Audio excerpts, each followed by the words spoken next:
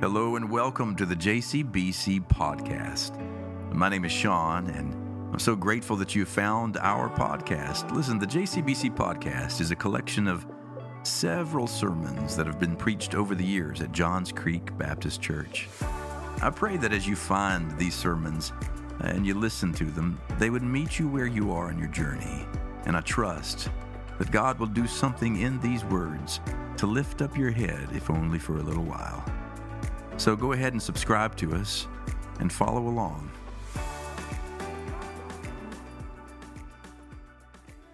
All right, yeah. You know, if you have something to do over again, here's how I would have played that differently. Silence to follow something as gorgeous as that. You know,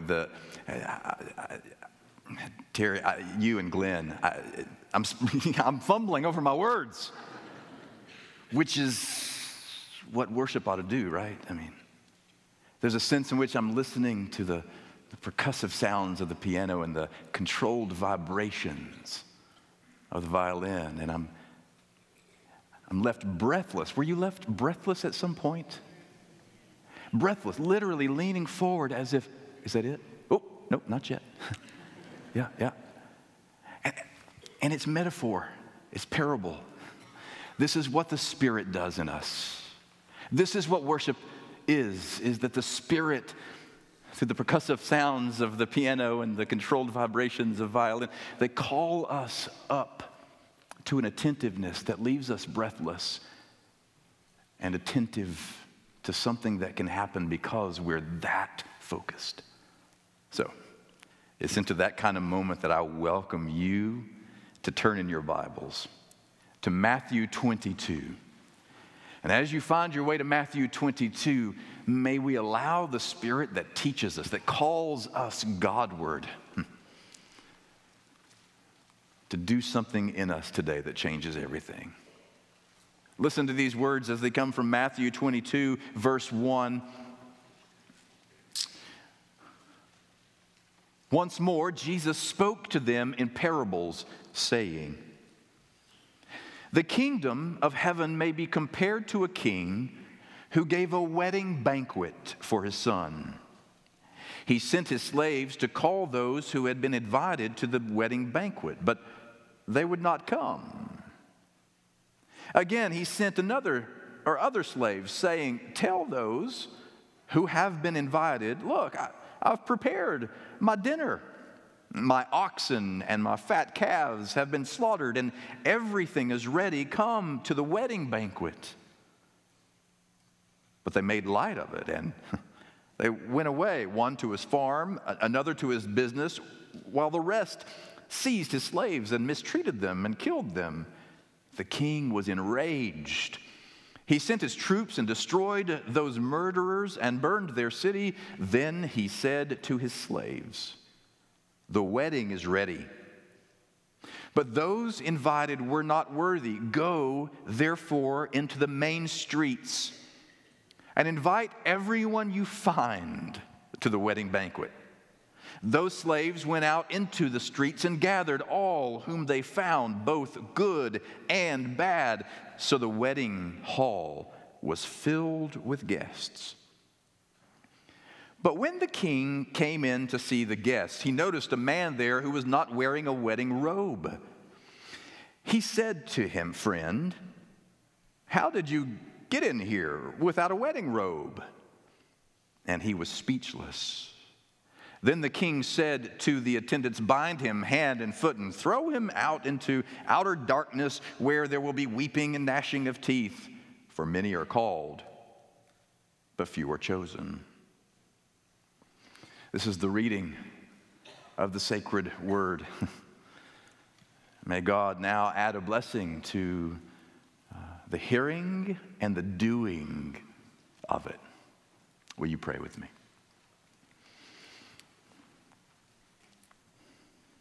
God, in this moment of worship, in this moment in which we are attentive to your Spirit among us,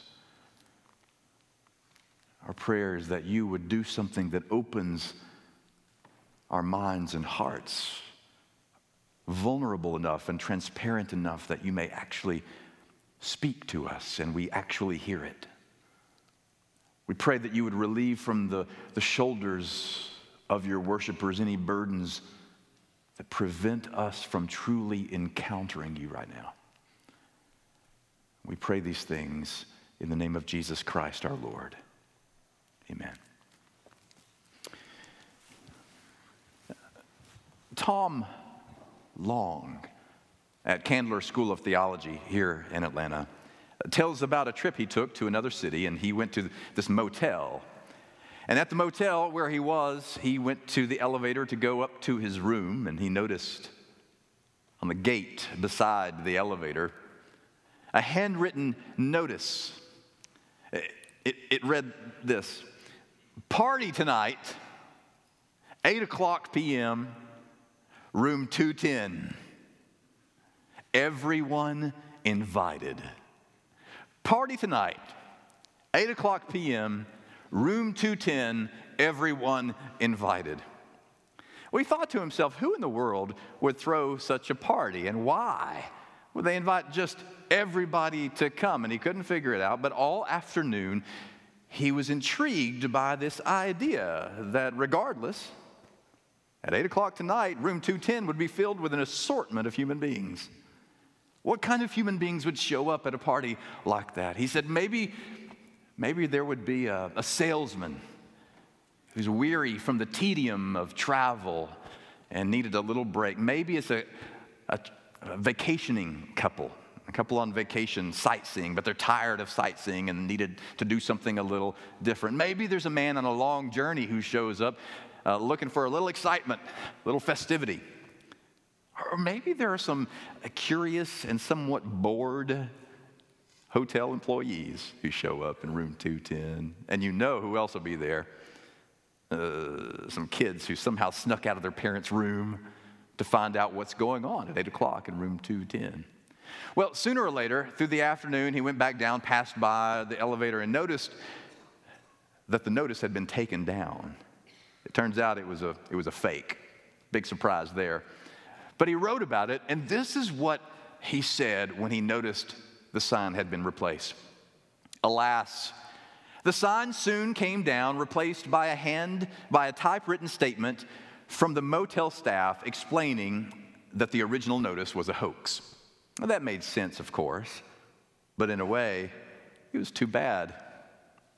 For a brief moment, I was tantalized by the possibility that there just might be a party going on somewhere to which we were all invited. A party where it didn't make much difference who you were when we walked in the door or what motivated us to come. A party we could come to out of boredom, loneliness, responsibility, eagerness to be in fellowship, or simply to see what was happening. A party where it didn't matter nearly as much what got us in the door as what would happen to us after we arrived. The kingdom of God is a party like that. The kingdom of God is like a party, this kingdom that we've been talking about in this parable series, where Jesus says the kingdom of God is not this city that takes place, the party that takes place some other time in the distant future. It's this reality that's breaking into this reality. It's this realm of God's love, this domain of God's grace that is breaking into our lives right now. And the best way you can think of it today is to think of it as a party like that, where it doesn't matter nearly as much why you came through the door or where you came from, as much as what happens to you after you arrive. In the Bible, there is repeatedly one reference after the next to this great kingdom party. We refer to it as the Messianic banquet, that there is coming a day at the end of the ages when there will be a spread like you've never seen. A party in which God as the host welcomes everyone and anyone to eat and to drink deeply of that beautiful feast.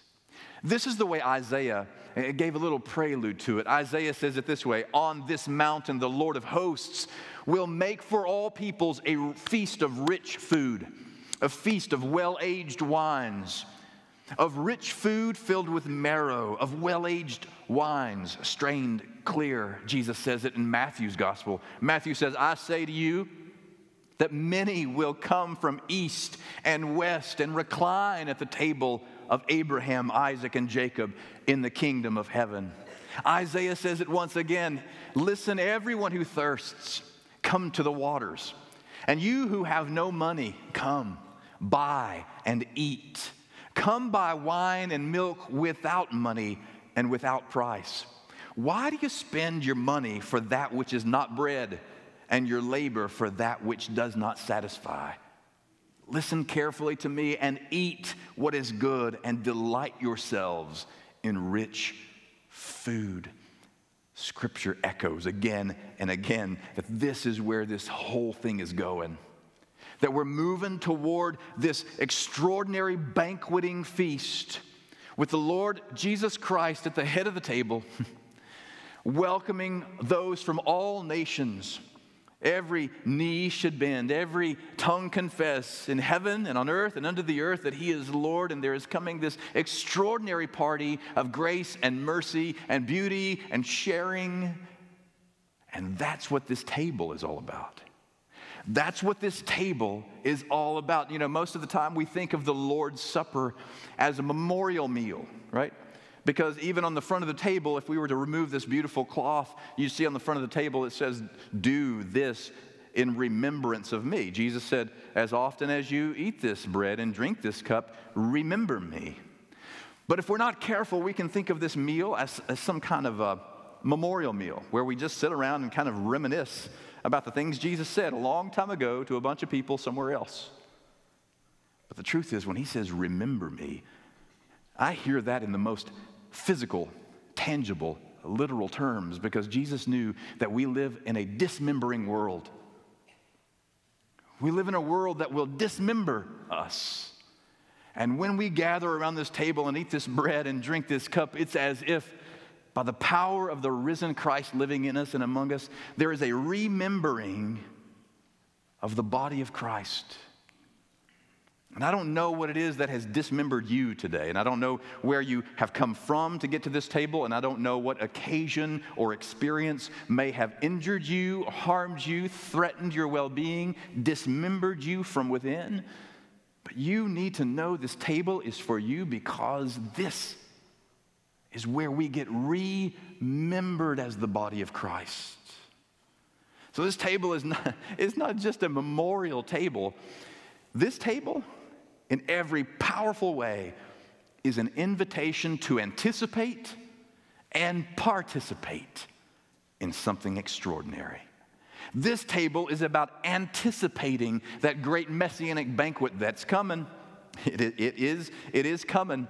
And we have the opportunity to be seated at that table. We anticipate when we eat the bread and drink the cup. But it's more than that. We participate.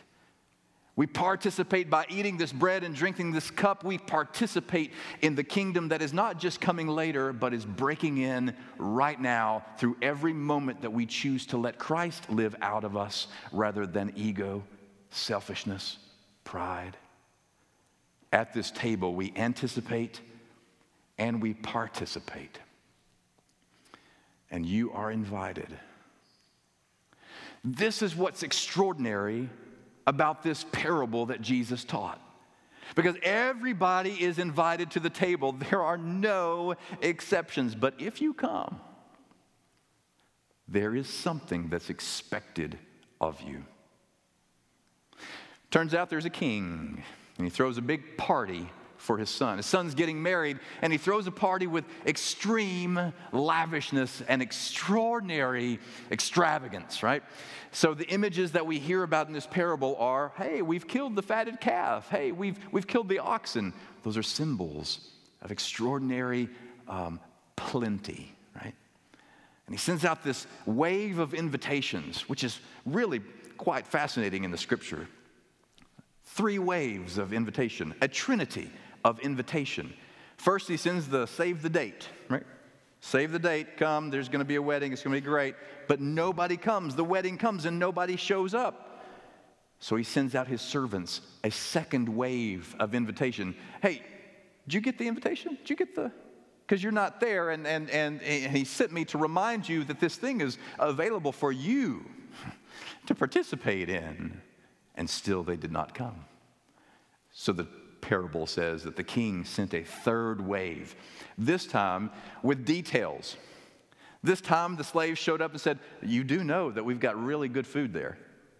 You do know that this is the fatted calf kind of party. This is not the hors d'oeuvre. This is a big deal.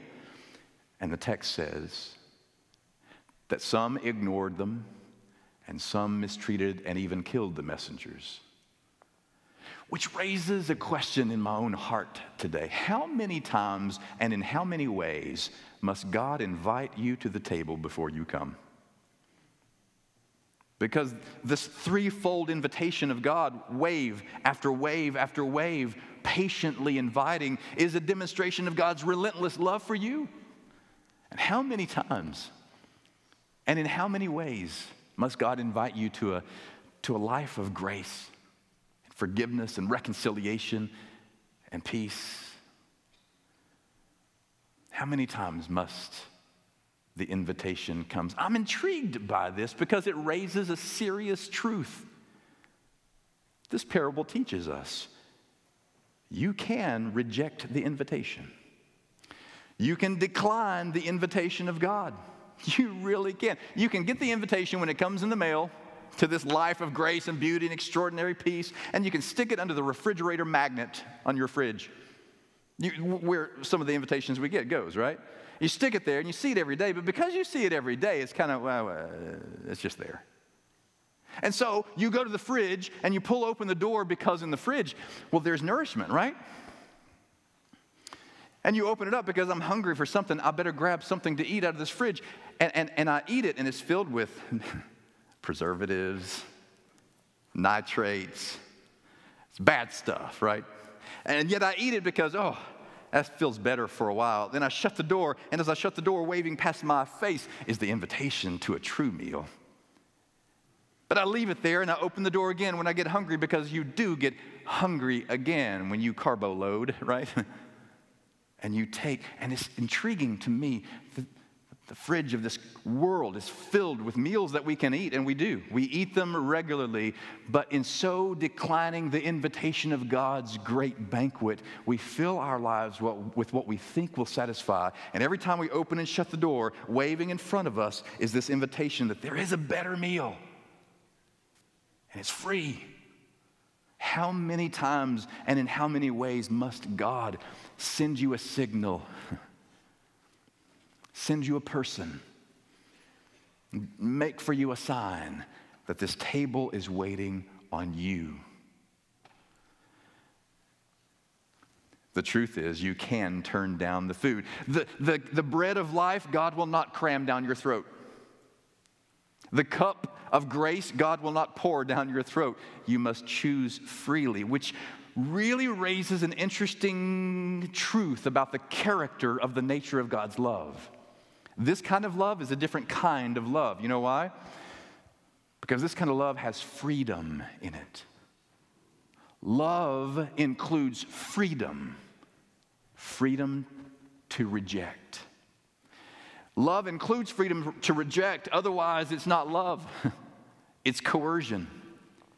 God wants to pour God's love over you, but you must choose to receive it. You can reject it. And the love of God includes the freedom to reject it. But here's the truth. Whether you say yes to the invitation or not, the party's still going to happen. The table is still spread. And God will invite others to come and sit in the seat. So the text continues in Matthew 22. The king says, "Go therefore into the main streets and invite everyone you can find to the wedding banquet." Those slaves went out into the streets and gathered all whom they found, both good and bad. So the wedding hall was filled with guests. I love that phrase tucked into that passage. They gathered all whom they found, both good and bad. Can I get us to think for just a moment about a table that's surrounded by good and bad? Sometimes when I meet a friend or a colleague in ministry and they know where I serve and what church it is that I lead, they say, well, tell me about your church. What kind of folks do you have in your church? And I say, same kind of folks you have in your church. And they say, well, what kind is that? And I say, sinners, just like their leader, filled with both good and bad at all times. The fact is, when you fish with a net, you draw in all kinds of fish, good and bad. But the beauty of this phrase in this passage for me is this. It's not that the churches of the world are filled with some good and some bad. It's that we're filled with all kinds of fish, and in every fish there is good and bad. There are not good fish and bad fish, but there are fish with whom we have good and bad at the same time. There is always in us the redemptive work of God taking place, and we're not completely finished with that. And when you're invited to this table, when you're invited to come by the one who is the host of the table, the Lord Jesus Christ, Christ knows that you're not finished. Christ knows where it is that there is still this unresolved thing going on, and where your struggles are, where your hidden secrets are, where your addictions are, where your traps seem to be. He knows, and still sets a place for you at that table. This table is for those who are good and bad at the same time. But there was one at that wedding feast who stood out like a sore thumb. He showed up and he's not wearing this wedding robe, right, that he's supposed to be wearing. And the king identifies him very quickly and gently at first tries to raise the issue. He comes to him very gently, politely, and says to him, friend, how did you get in here without a wedding robe? And the man stood there looking at him and said nothing. And then the parable does something that really disturbs me. The king then says, bind him up and send him out into the outer darkness. Which on the one hand reveals something interesting. This party, the kingdom of God party, is the one in which God is both host and bouncer. And churches and pastors all over the planet sometimes assume that we live those roles, but we are not host and bouncer. There is one. In fact, that's why we call this the Lord's Supper and not our supper. That's why this is called the Lord's table and not our table, because we are common guests with each other.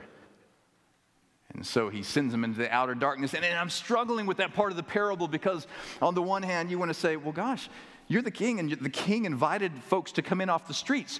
Come as you are, just like you are, come on in. And then he punishes them for not wearing the right clothes. How's that going to happen? And I think to myself, well, that's what's wrong with so many churches in America today, and that is that we say, hey, come in as you are, but then we expect you to be different as soon as you get in. And so we say we want to reach out to the unbelieving world, to the non-believers, but then when they come, we expect them to somehow behave like they've been walking with Jesus for 60, 70 years when they've not. Unbelievers can't live like believers. They have to become believers first. That requires a patience among the church to allow those who are walking with Christ to be transformed by Christ. There is one bouncer here, and his name is the Lord, right? Who is radically more generous and patient than any of us is. There is a sense in which this parable disturbs me because the king invites them in just as they are and says, but you're not dressed right. However, on the other hand, there's something about first century weddings that reveals a truth, and that is at a first century wedding, this happened for many days. It took place over the course of many days. And on the way into the wedding, you got the wedding robe. In fact, you came in from the streets and there's a check your coat station. And you check your coat and you're given a wedding robe so that you're dressed alike. It reminds me a little bit like the birthday parties that we would have with children, in which we give the children hats to wear and they look alike. They blow the same horns, the little whistles, and they gather around the cake because why are we here? We're here for one common purpose, birthday. And there's a common look and dress about them. On the way into the party, the man would have received a wedding robe, but he chose not to wear it. The Bible doesn't tell us why he chose not to wear it, and maybe that's good. Because the fact is, you and I choose for a dozen different reasons not to conform to the party that Jesus has called. And we're left to struggle with why is it and where is it that we struggle with stripping off what we need to strip off and putting on what we need to put on. But the fact is, this party, although everyone is invited, requires a change of garments, a change of clothing on the inner being. So I had an interesting morning this morning. Yeah. Some of you know we got a new pet. Here's a picture of Otis, right? He's an English bulldog. Yeah, he's cute now. English bulldog. Otis is his name. We're trying to housebreak him. Yeah, and he's doing great. He's doing great. So this morning I got up early and I got dressed and I had on another suit.